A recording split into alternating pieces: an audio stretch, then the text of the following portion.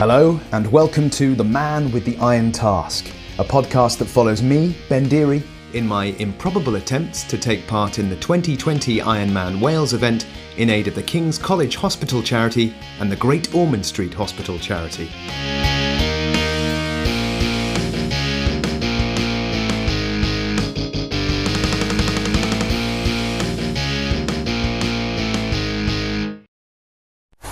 Hello everybody and welcome back to the podcast.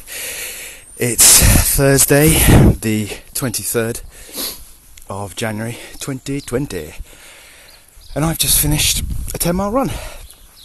That's my second 10-miler of the week so far. Had one on Monday and just finished one. And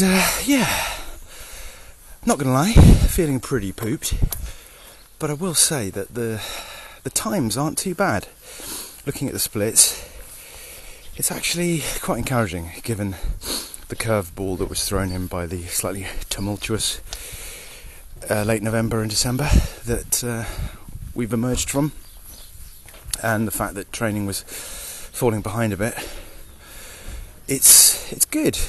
It's looking pretty positive. We're not quite up to where we were this time last year. The machine isn't running at that level of efficiency, but it's not too far off. On that note, I'm basically just running at the moment. Just running. The reason for that is that I feel like I want to get my general cardiovascular fitness up to the kind of level it was at last January before I start the swimming and the cycling, because I feel like I was in a really nice groove, and what I don't want to do is sort of start that stuff up again when I'm not quite ready, not quite fit enough, and just struggle through it and find it really discouraging. And given that I've just finished my second 10-miler of the week and I'm planning at least another 2 5-mile runs, possibly even another 10, we'll see how we feel. I kind of think maybe next week we'll be in a place to get going. Now look, that might have been a high risk strategy. You might say you've wasted enough time as it is, you need to just crack on. But I feel like, given that the vast majority of my experience in terms of endurance events is running, and admittedly we're not talking about much, we're talking about the fact that I was basically a secondary school long distance runner up until kind of university age when I stopped, but I did a lot of long distance running in my teens, so although it's going back a fair while, I do have some experience with it. Just see if I can outrun this bike. No. I do have a fair bit of experience with it, so it feels like the best thing to be doing while I'm getting myself back up to speed, because I'm less likely to injure myself, and I know my limitations, and that was annoying. It was such a quiet street until that guy shut up. Anyway, so it just feels like the most sensible way to get up to speed. As I say, I think I'm pretty much there, so hopefully from next week we'll be throwing in some cycling and some swimming. The swimming will be happening, probably the majority of it, at the Stour Centre in Ashford, which has a nice 25-metre pool. So I need to do a bit of scoping that out and finding out when the quiet times are, so that it doesn't become too frustrating swimming around people. Although again, that might be hubris. Given the time off, maybe people will be swimming around me, who knows. There's that. And cycling wise, well, the world is our oyster here. So many country roads to go out and train on. That aspect of things will be a lot better here, I think. You'll remember that the big problem I had training on the bike in London was that I was constantly stopping for traffic and traffic lights. And here, that's not going to be a problem, because if you cycle 10 minutes down the road from my house, you're in the middle of the Kent countryside, the Kent Weald, or the North Downs, or wherever. And we're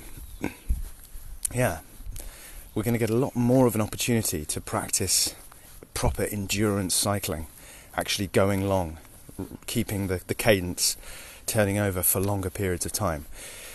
So in that respect, this move is going to be hugely beneficial. So anyway, I guess I'll catch you in the next podcast to see how the swimming and cycling is going as we start to bleed that back in. There are going to be more interviews as well on this podcast because, they help break things up a bit. They're interesting. I'm aware that they're some people's favourite episodes of the podcast is when I was doing interviews last year. And also, training is at times pretty monotonous. I try and come up with the odd amusing little tidbit. Is that right? It's tidbit, not titbit. Yeah, move on.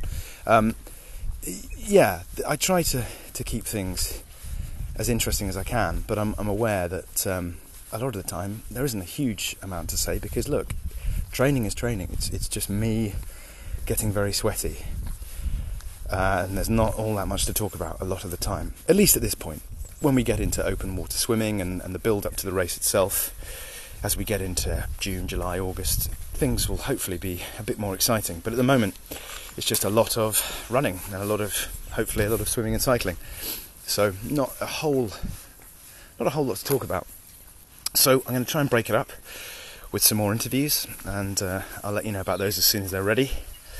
And hopefully, in the very near future, we'll be hearing from a friend of the podcast who we haven't heard from for a while, and some of you might have been wondering how he is and how he got on. I'm not going to say too much more. It's probably pretty obvious from that if you're a dedicated listener who I'm talking about, but I won't give much away, partly because I don't want to put pressure on the guy, just in case he doesn't get around to finishing the little bit of content that he has offered me. But yeah, hopefully we will be hearing from an old friend very soon. So a few things to look forward to there. For me, just lots and lots of more miles to cover. I will catch you in the next episode. Until then, look after yourselves. Have a lovely week, or 2 weeks, however long it is until next we are in the same audio space. I'm going to shut up now. Speak soon.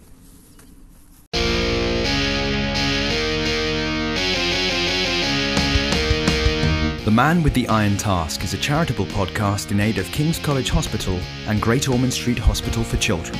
To find out more, go to www.manwiththeirontask.co.uk.